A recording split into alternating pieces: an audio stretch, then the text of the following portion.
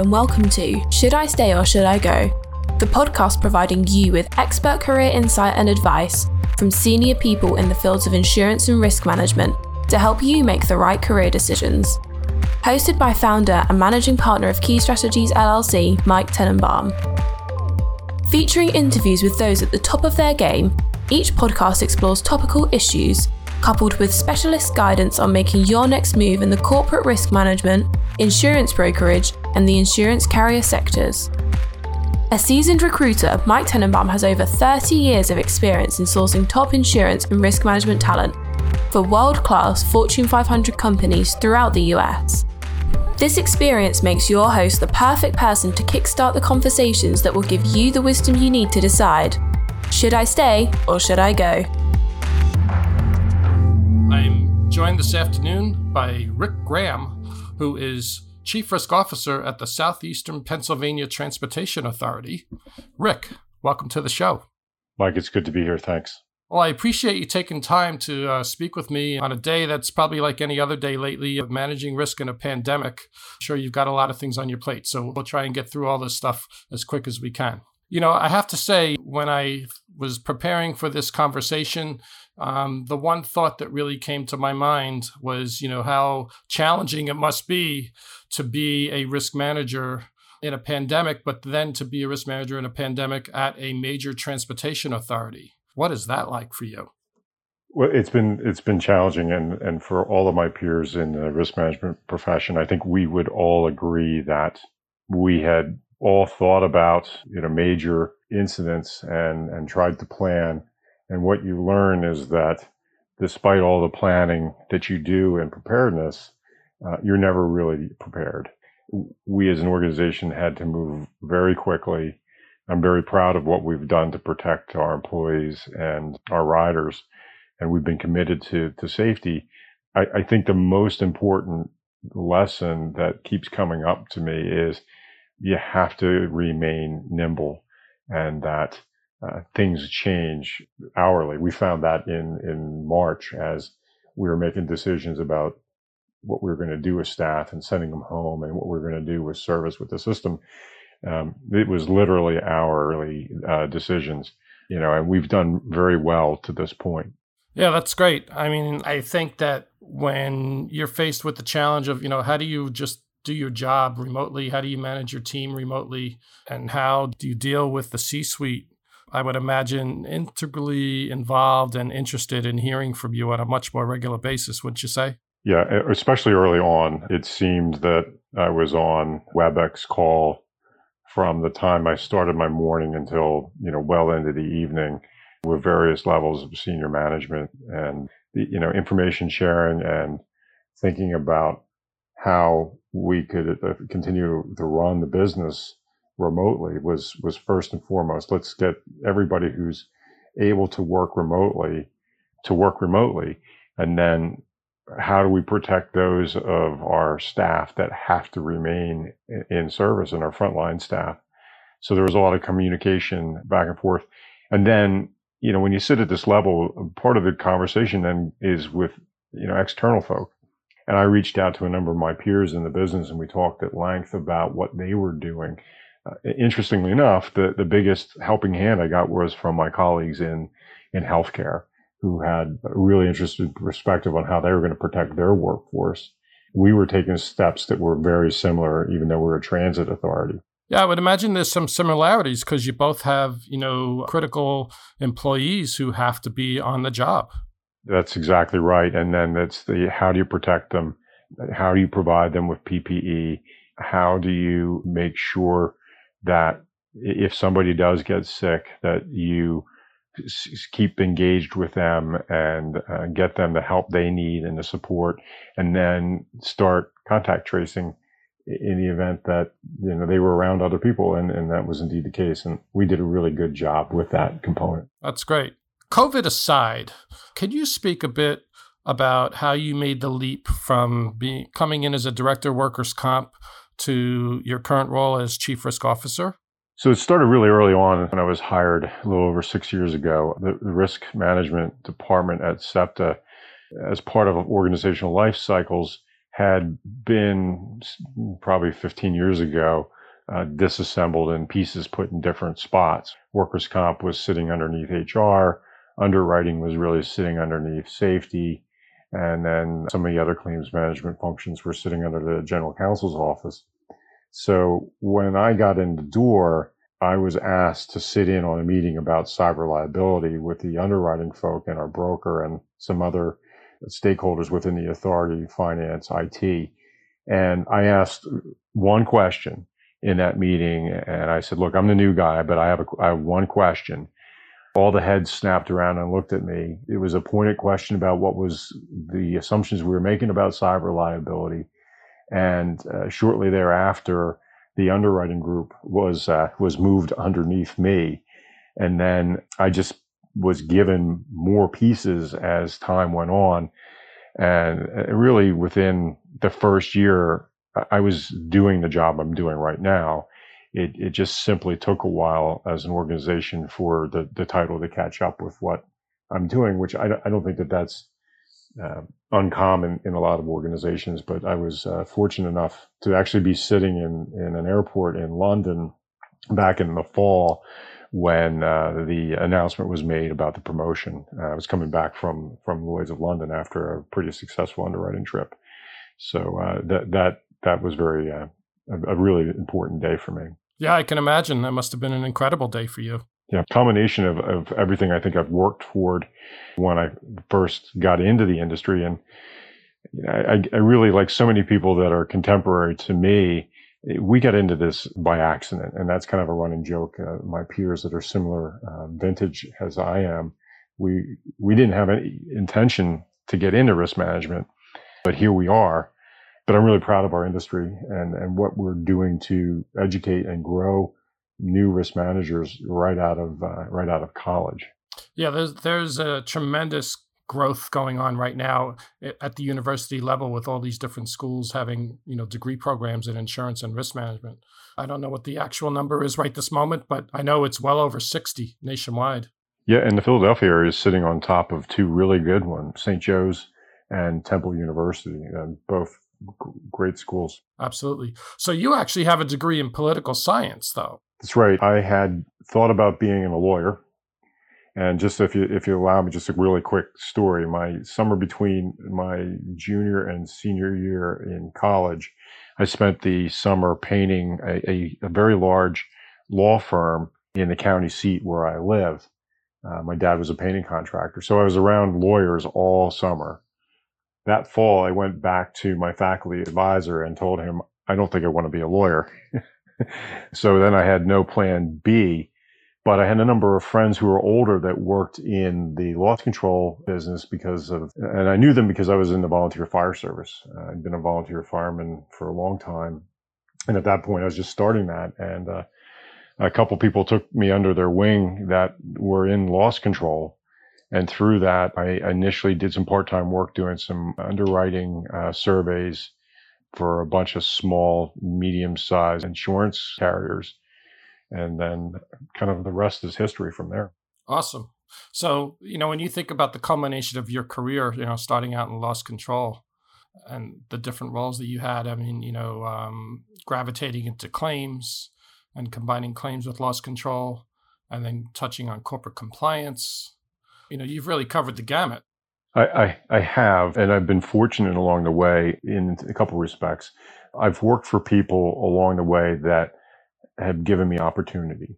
And I also took some risk. As a risk manager, I actually took some risk myself around my career.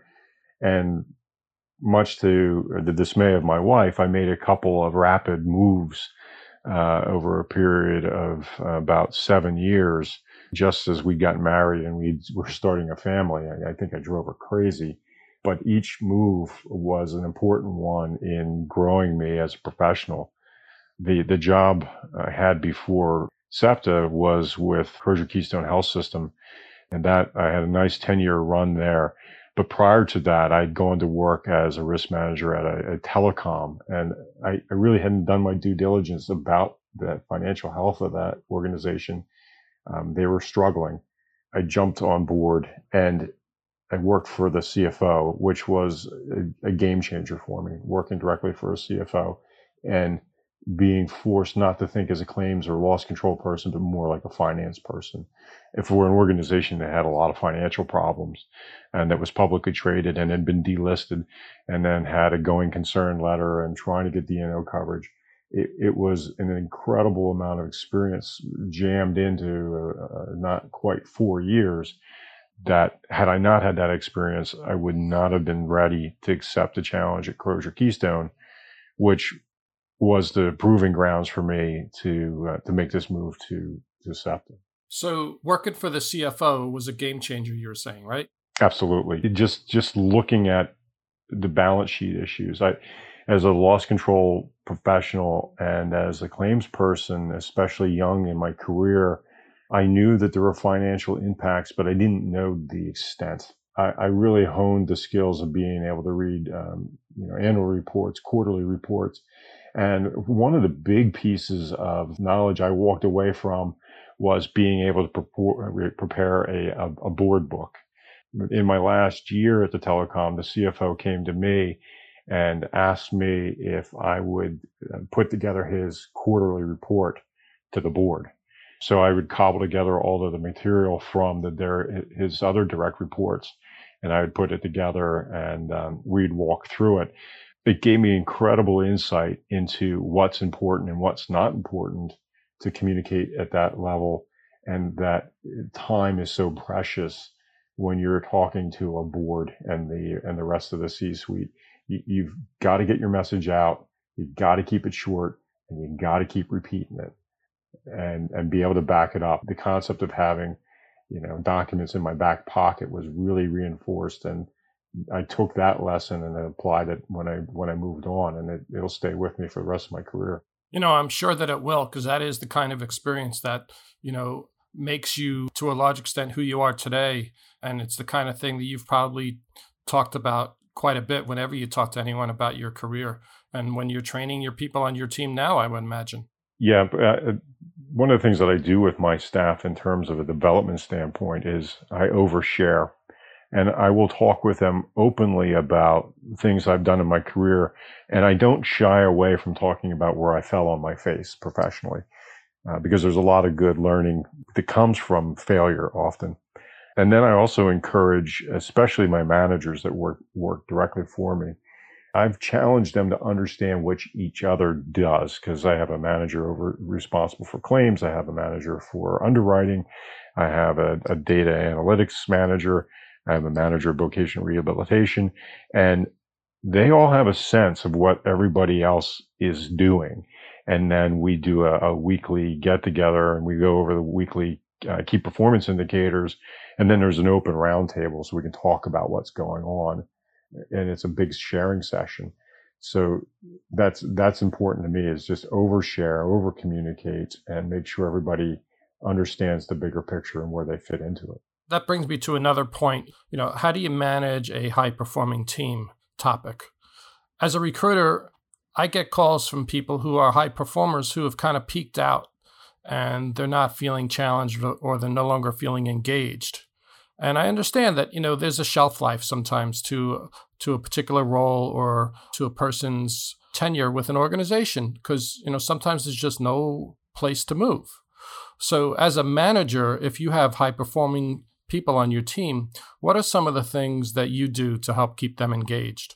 I think the first thing that I do is I recognize that everybody's different. And that's so important. Our differences are what collaboratively make us better. And then I manage them. I understand what they need from a management style. I'm very open, and I ask them, what do you need from me?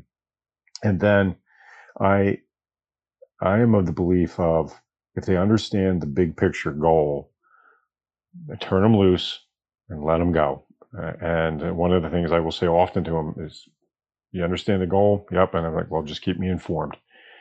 I found that approach has been very successful. And it has to do with trust. I trust them. And by doing that, they realize I trust them. And when you're trusted, you will go the extra mile. And that certainly has been the case. Then I'll give you one example. We recently finished up a project of a lot of mission critical system conversions. We were using Access as a database engine to handle a number of claim functions. And anybody who's familiar with Access knows that it's okay in the short run for some projects, but once it grows and as it updates, it becomes problematic. So if an analyst who works for me, who is not even at the management level, I gave her the project. I told her to keep me informed. And Elaine worked very hard with people that outranked her in IT and finance, and at the director level. She was working with directors in finance and in IT. And she brought this project home, and we just went live with the last component of it and did extraordinarily well, to the point where she was recognized within our organization as an annual winner of our Women in Transit Award, which is a very prestigious award within our organization. And I'm so proud of her, and I just saw so much growth in her during it, and the confidence she built it was just great to see. That's awesome. Awesome. That is a really great example of good management, in my opinion, because, just giving someone the opportunity to take the ball and run with it. And as you said, showing them that you trust them, being available if they need help, but not pushing yourself on them and letting them figure out how to do it. That's awesome. Moving on from there, you report to the general counsel. Is that correct? Yes, I do. And I know, as we've talked recently about this, you have some pretty strong views about this person and what they've been able to do for you as well. Could you talk a little bit about that? Yeah, and I think that, most risk management professionals will have a different opinion on where they think that they should report. I think if you would have asked me 10 years ago where I thought the risk management function should report, I would have been adamant that it report to finance. When I was at Crozier Keystone, I reported up under the general counsel. And then when I came to SEPTA, the function had shifted from actually an HR function over to underneath the general counsel. And the general counsel had started about 3 or 4 months before I did, and he came from the outside. Extremely dynamic. He has brought out and amplified some of the better qualities in me. And the example I just gave about trust and your staff, I really took that from Gino. He was very big on the concept of trust, and that trusting your employees and your colleagues and your coworkers, and that if you do that, they will do great things. He follows the same kind of model of oversharing. He's a very strong communicator. And especially in the last 4 months, as we face this COVID challenge, the communication has been critical. Just open communication with our staff, his direct reports. And I continue to try to model that. And he always finds the positive of things. And you can imagine that at the position he has, you're just inundated with things that aren't always pleasant, but he always finds a way to be positive.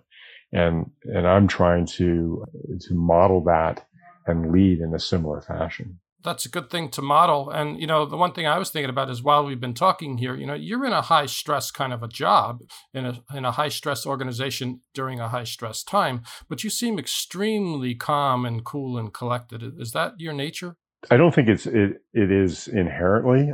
People who know me know that I can be a bit high strung, but I think that life experience has taught me that you've got to be cool under pressure.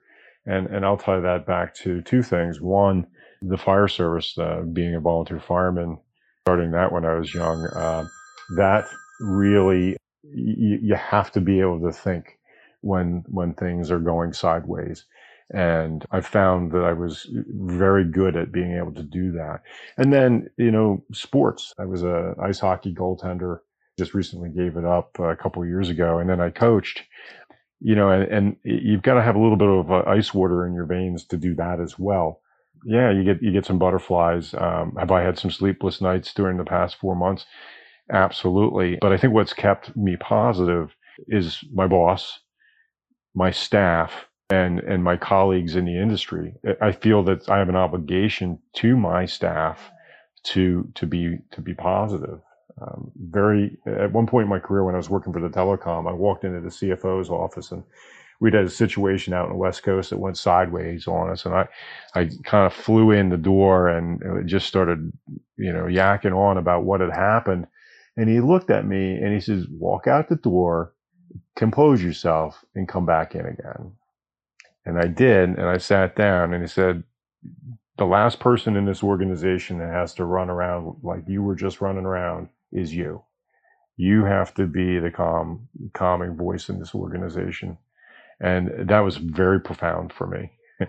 And I've worked on that. I'm not always the best at it, Mike, but I've worked on it since. Well, that's great. It's I'm sure that in your line of work, it's not always easy to remember that, but I can totally imagine that people look to you to be the calming influence to keep everybody on track. So that's great. But I have to say, before we go any further, I don't want to let this one point slip by me, but did you say you were an ice hockey goalie? Yeah, it's kind of funny to think that the risk manager was a goaltender. The CFO that I worked for, the telecom, found a bit of humor in that. And I was still an active fireman at the time and an ice hockey goalie. And he thought that was quite humorous. Yeah, I can imagine. So, I'm a former hockey player myself, actually. And I was playing probably up until about 5 or 6 years ago, perhaps. I just got a little tired of the very late night games. Yep. Very hard to go to work the next day. Yeah, absolutely. But it was a lot of fun. And I think also, in terms of staying calm, cool, and collected, there are a lot of situations in a hockey game that could get you all ramped up. Yeah, and I think that the transition from player to coaching at the youth level, and I did that in the scholastic setting through the junior varsity and the local high school, you're modeling a behavior all the time.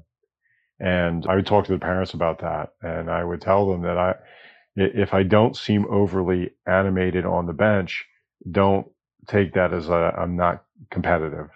I'm trying to message something to the players, which is, stay focused, stay calm, do your job. And that you can't do that if you're a raging lunatic. And certainly you can't do that as a professional either. Yep. No, absolutely. So I've coached a fair amount of Little League and I've coached hockey. And I could tell you it's very interesting to see, a lot of the teams that I was involved with, we had parent coaches. So the parents sometimes off the ice or off the field were calm, cool, and collected, seemingly normal people, but you put them in a coaching situation sometimes and they just would lose their minds. Yeah. And it's hysterical. Interesting. Okay, so one of the things that you and I have talked about in the past was the importance of developing and managing your own brand. Yep. And that's not a comment that I hear every day from a risk manager. So could you speak a little bit about, how you came to that conclusion and what are some of the things you do to manage your brand? Well, I think it didn't come to me at one point. I think that it's a concept that I keep coming back to and I keep thinking about. And it probably started 20 years ago. I was at a management training event, and the presenter talked about this concept of your career, and you had to view yourself as a tomato on a tomato plant. I thought to myself, where's this going? And he said, at one point in your career, you're green. And then, after a while, you become ripe. And then if you stay on the vine too long, you will rot. And that really drove home to me the importance of you've got to make an investment in yourself in terms of training and education, doing new things within your organization. And then if you just can't go any further in the organization, you have to be open to make transitions. And in every transition I've made, I felt that I was in that ripe stage. And that's what drove me to go to SEPTA. I was completely content at Crozier Keystone Health System. Very happy there. My boss wasn't going anywhere. Great situation. But I knew that if I stayed, I would potentially go down the rot. So that's the investment. So when you think yourself of a brand, you think of an Apple, you think of Ford, you think of Amazon. They're always investing back into themselves. That's one thing that they do to grow their brand. Then there's also a component of marketing. And, as a professional, you do that a couple ways. first and foremost, it's the quality of your work, and then it's how you conduct yourself amongst others. I've worked very hard in the Philadelphia area in the workers' comp space to build a better relationship with the workers' compensation judges, so that I'm seen as reasonable and that we're trying to do the right things as an employer, and it's paid off in terms of dividends. So it's your reputation that's important. And there's a bit of marketing that goes along with that. And then also you have to continue to invest in your own network. My network is the reason I'm at SEPTA. One of my predecessor at SEPTA and I knew each other. And when she made the decision to retire, she approached a number of us in the industry and asked us if we would be interested. And interestingly enough, my initial reaction was no. And then she was persistent. And then I had that thought in my mind about being that ripe tomato on the vine, and that this would definitely be a leap. It was, going to a transit organization from a healthcare focused organization. That's a big change in terms of what service you're providing. So for me, it made complete sense to make that jump. So by doing that, I invested back into my brand, and I had used my brand in terms of my network and my reputation to get me to where I'm at today.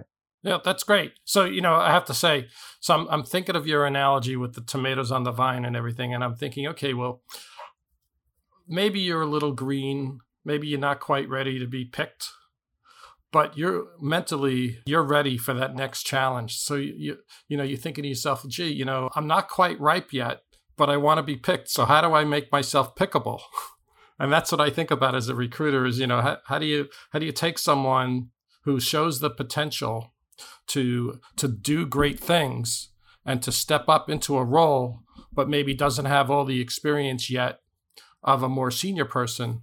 And how do you show the potential employer that you're the right person to be picked now? That's what I think about when you talk about tomatoes. I think there's an element of taking risk in that, though. If you're content to sit behind your desk and, put your time in every week and not get involved with outside organizations, you're not going to go anywhere. It's the outside work is really important just as much as the inside of your organization work. Yep.